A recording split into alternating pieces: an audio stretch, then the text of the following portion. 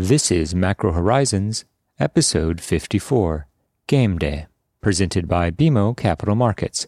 I'm your host, Ian Lingen, here with John Hill and Ben Jeffrey to bring you our thoughts from the trading desk for the upcoming week of February 3rd. And as we sit down to watch the 49ers versus the Chiefs, a moment of silence is owed to Mr. Peanut. The commercials are always the best part. Maybe he'll be all right. Maybe not.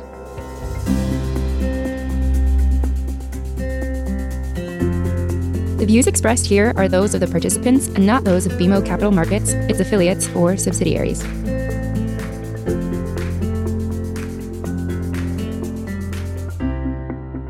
Each week, we offer an updated view on the U.S. rates market, but more importantly, the show is centered on responding directly to questions submitted by listeners and clients.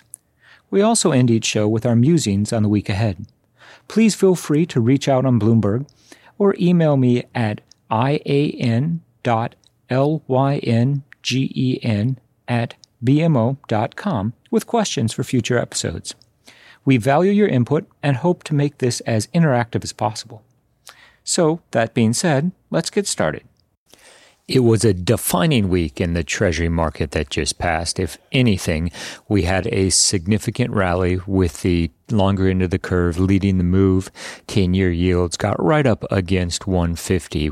So in the context of the coronavirus and its potential implications for broader market expectations, it's difficult to say with any certainty that this influence has run its course.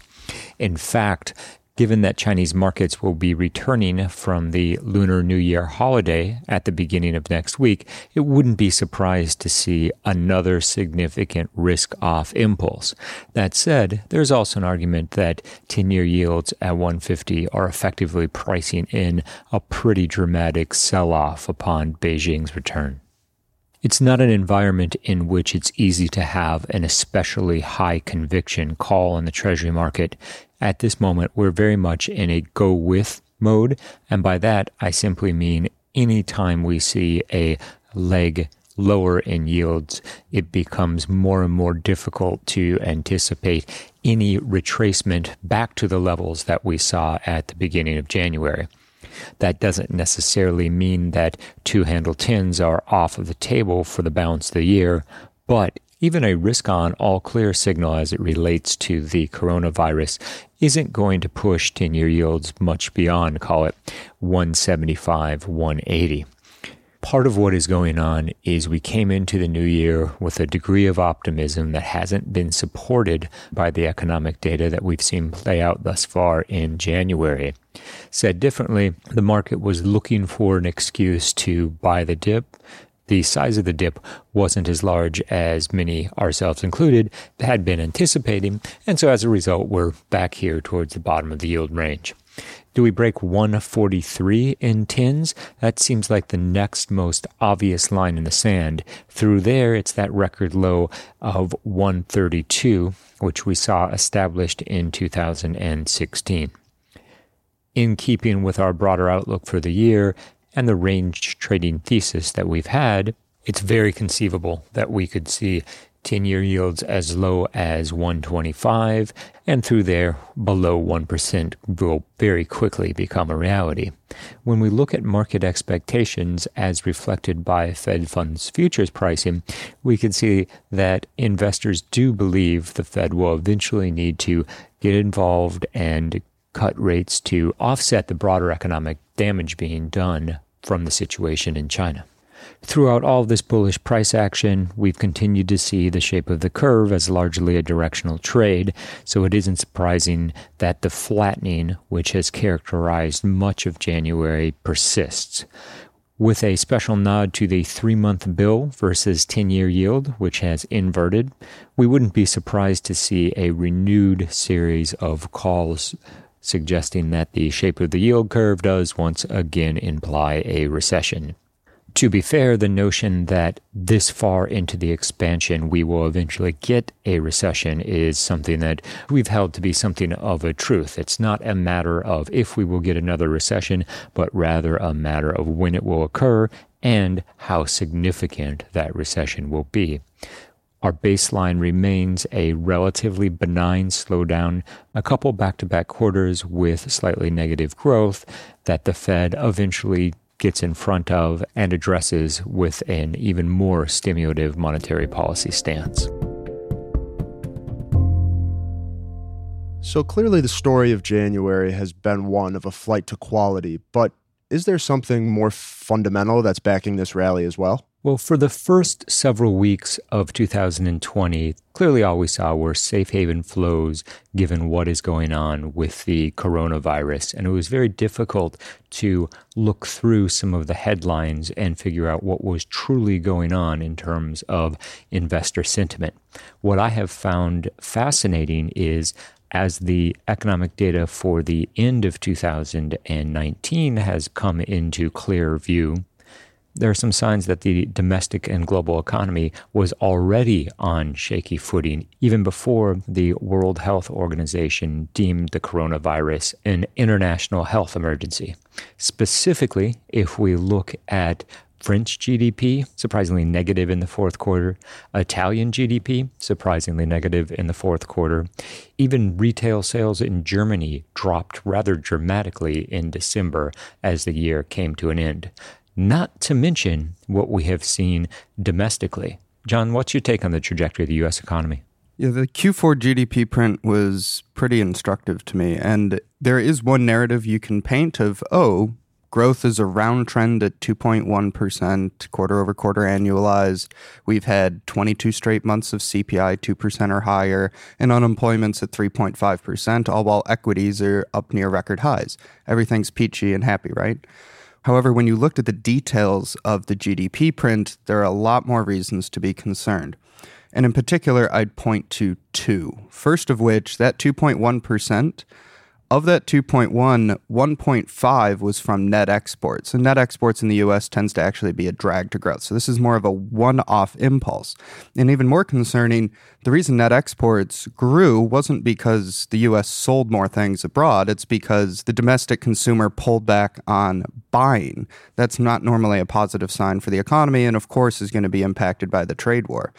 I would note that the vast majority of the pullback was in goods, not services, but even if the drop in imports was negative 8.7%, you have to go back to the early 70s to see a fall of equivalent scale that did not basically correspond to a recession either happening or about to occur. Now, the trade war does create an asterisk here, but I'd layer in one more. If you look at business fixed investment, it's now declined for 3 straight quarters. The last 3 times we saw that corresponded to recession, and 6 of the last 7 times we saw that it corresponded to a recession. We're starting to see some emerging signals of difficulties in the real economy that are accelerating. And one final point I'd make, Ben, I think you hit the nail on the head, that there is a fundamental reason for rates to be lower year to date. If you look at a lot of the top tier prints we've received, NFP was disappointing, ISM manufacturing was disappointing, CPI was disappointing, PPI was disappointing. ISM non-manufacturing managed to hold stable, but at a substantially lower level.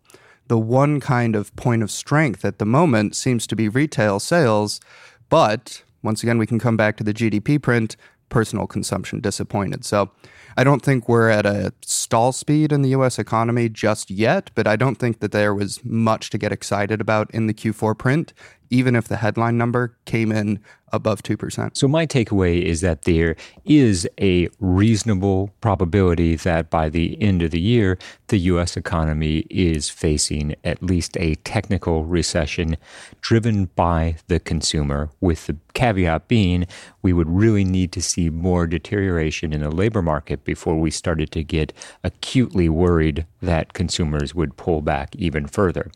What we haven't touched on in any meaningful way yet is inflation. Core PCE disappointed in the fourth quarter as well.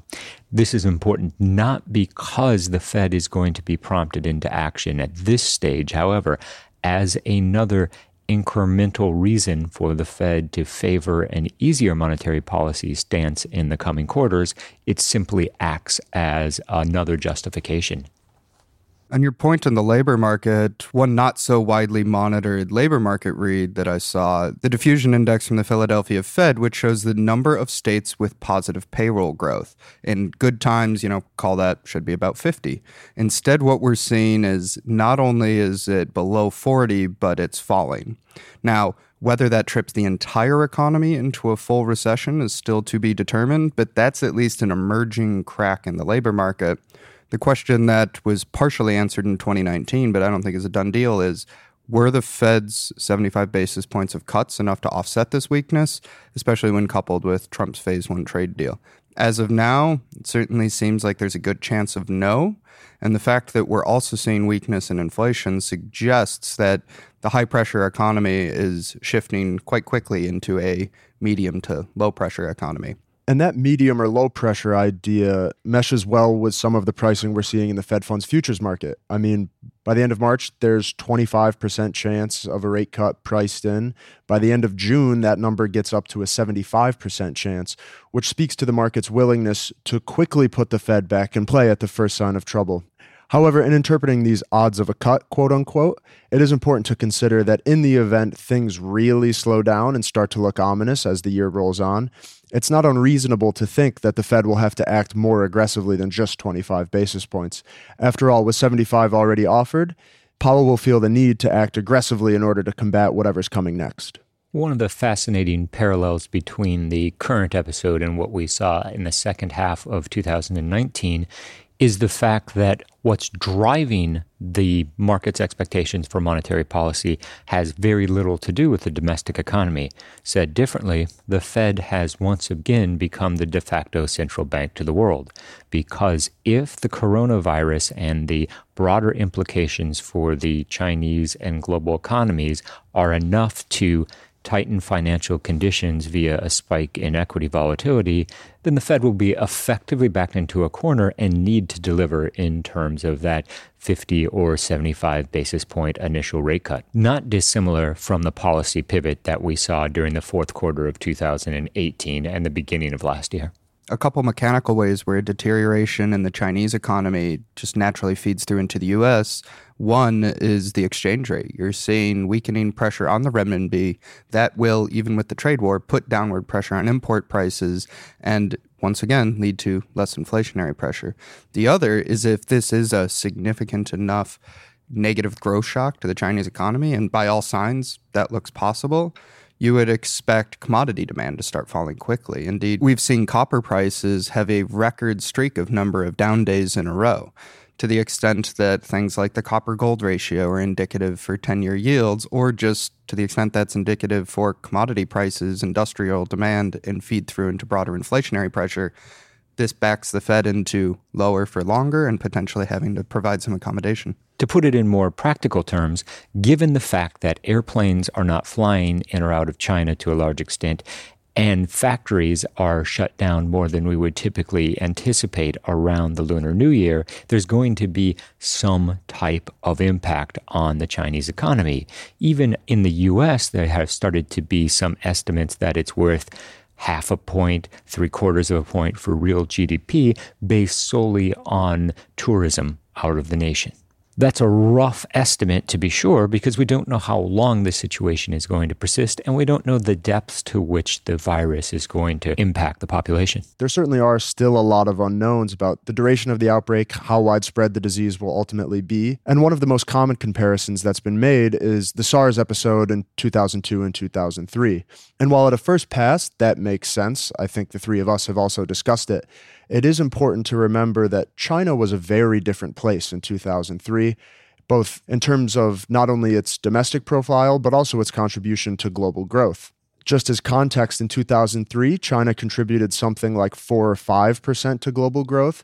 In 2018, that number was right around 18 or 19%. So that expansion has much deeper economic implications for the global economy. And on a demographic level, the fact that we've seen the rise of the Chinese middle class and domestic wealth creation means that internal travel is now much more common and travel abroad is now much more common than it once was, which introduces an upside skew to the risk of how far the disease can spread.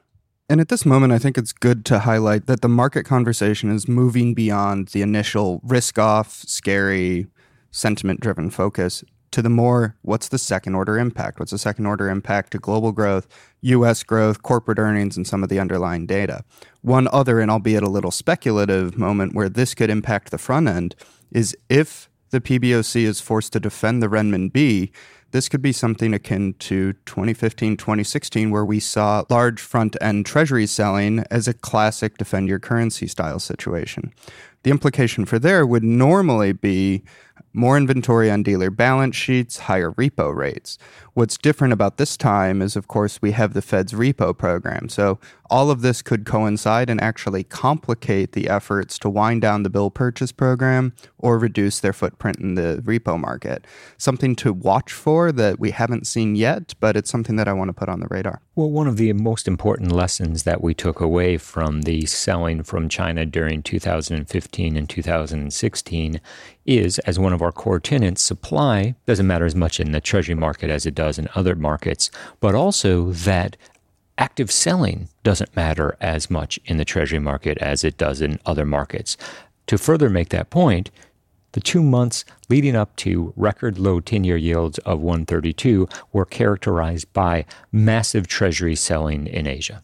And in keeping with the theme that supply is not a primary factor in guiding where 10-year yields are, exactly as you say, Ian, in the event we see China start selling heavily in the treasury market, treasury yields are not going to be going meaningfully higher. And if anything, in that state of the world, you might actually expect lower yields given the underlying ominous motivations behind the selling pressure. However, in the front end, we could see some relative value distortions and tighter swap spreads as repo rises a couple basis points. And switching gears slightly, but staying in this supply-demand framework, in the coming week, we have the Treasury refunding and TBAC. Ben, you expecting anything interesting? The most interesting takeaway from the refunding statement is going to be the new information gleaned on the new 20-year bond. And we've discussed this before, but it's worth reiterating that in terms of timing, it's likely we're going to see the new bond match the refunding followed by 2 reopening schedule of 10s and 30s, as well as align to their mid-month coupon payment. Our expectation for the actual timing within the month that the auction will take place is the 3rd week of the month, typically the same timeline that TIPS are currently offered in. And in terms of sizing, previous TBAC recommendations have flagged the $140 billion per year mark, which would translate to a $13 billion refunding, followed by 2 $11 billion reopenings. Outside of that, we're looking for the auction sizes of 3s, 10s, and 30s to remain constant for at least the next quarter. However, there is one interesting nuance in the bill market that could result from something Secretary Mnuchin said, and that's related to the potential for a higher cash balance policy, which, all else equal, would lessen the downward impact on bill auction sizes and help alleviate some of the scarcity concerns that we've been talking about. So, Ben, is it safe to say that the upcoming refunding announcement is effectively the Super Bowl for the Treasury Department? I mean, this is episode 54. Coincidence? I think not. In the week ahead, the Treasury market will continue focusing on trying to skew the odds that there's a moment of containment for the coronavirus, and we see upward pressure on rates as a result of such a move. For the time being, however, it still appears to be the most prudent strategy to chase the rally until we've reached a point in which the bid has been exhausted. Investors in the U.S. rate market are understandably sidelined to some extent. We've seen this as volumes have been benign, not low by traditional standards, but certainly not the type of activity that suggests there's a ton of sponsorship behind the move. It's somewhat different overseas, as activity has certainly been strong during the overnight sessions as a theme. We're operating on the assumption that to a large extent the market came into 2020 with a relatively fragile positive outlook, and so there was a willingness to use any excuse to cover shorts and to bring 10-year yields back toward the bottom of the prevailing range. What was most surprising was how quickly we went through 170. And as 150 approaches on the horizon, we'd be surprised, frankly, not to see some of the buying interest slow between 150 and 143. The biggest caveat there being it does come down to how the Chinese markets open the new week after returning from the Lunar New Year's holiday. Did the Treasury market overreact?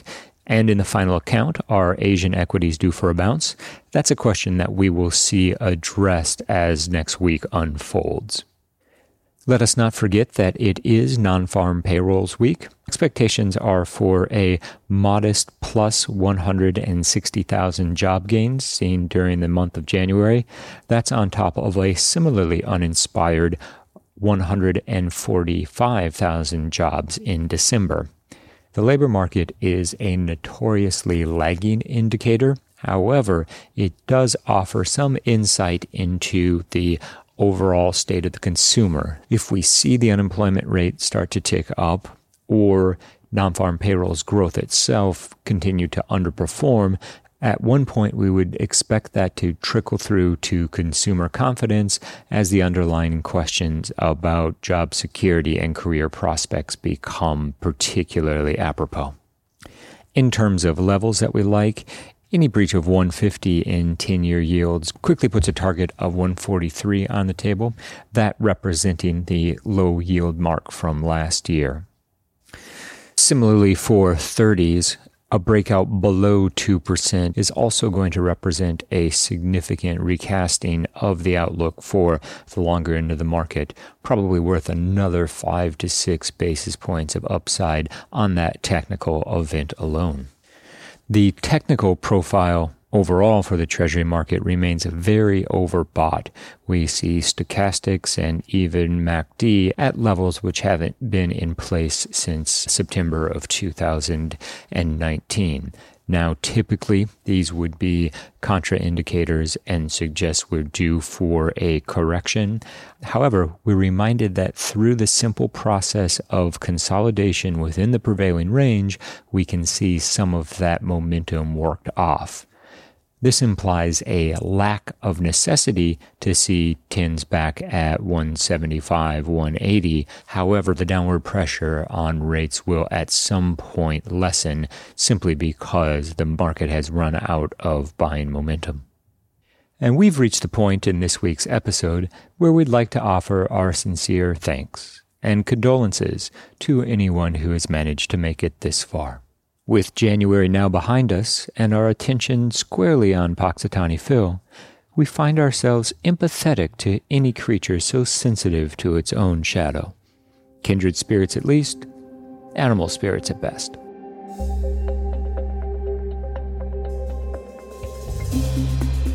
Thanks for listening to Macro Horizons. Please visit us at bmocm.com/Macro Horizons. As we aspire to keep our strategy efforts as interactive as possible, we'd love to hear what you thought of today's episode. Please email me at ian.lyngen@bmo.com. That's ian.lyngen@bmo.com. You can listen to this show and subscribe on Apple Podcasts or your favorite podcast provider. This show and resources are supported by our team here at BMO, including the FIC Macro Strategy Group and BMO's marketing team. This show has been produced and edited by Puddle Creative. This podcast has been prepared with the assistance of employees of Bank of Montreal, BMO Nesbitt Burns Incorporated, and BMO Capital Markets Corporation, together, BMO, who are involved in fixed income and foreign exchange sales and marketing efforts. Accordingly, it should be considered to be a product of the fixed income and foreign exchange businesses generally, and not a research report that reflects the views of disinterested research analysts. Notwithstanding the foregoing, this podcast should not be construed as an offer or the solicitation of an offer to sell or to buy or subscribe for any particular product or services, including, without limitation, any commodities, securities, or other financial instruments. We are not soliciting any specific action based on this podcast. It is for the general information of our clients. It does not constitute a recommendation or a suggestion that any investment or strategy referenced herein may be suitable for you. It does not take into account the particular investment objectives, financial conditions, or needs of individual clients. Nothing in this podcast constitutes investment, legal, accounting, or tax advice, or a representation that any investment or strategy is suitable or appropriate to your unique circumstances, or otherwise constitutes an opinion or a recommendation to you.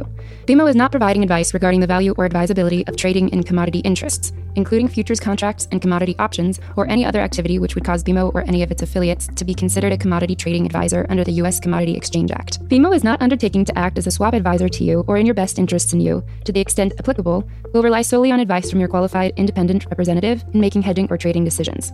This podcast is not to be relied upon in substitution for the exercise of independent judgment. You should conduct your own independent analysis of the matters referred to herein, together with your qualified independent representative, if applicable. BMO assumes no responsibility for verification of the information in this podcast. No representation or warranty is made as to the accuracy or completeness of such information, and BMO accepts no liability whatsoever for any loss arising from any use of or reliance on this podcast.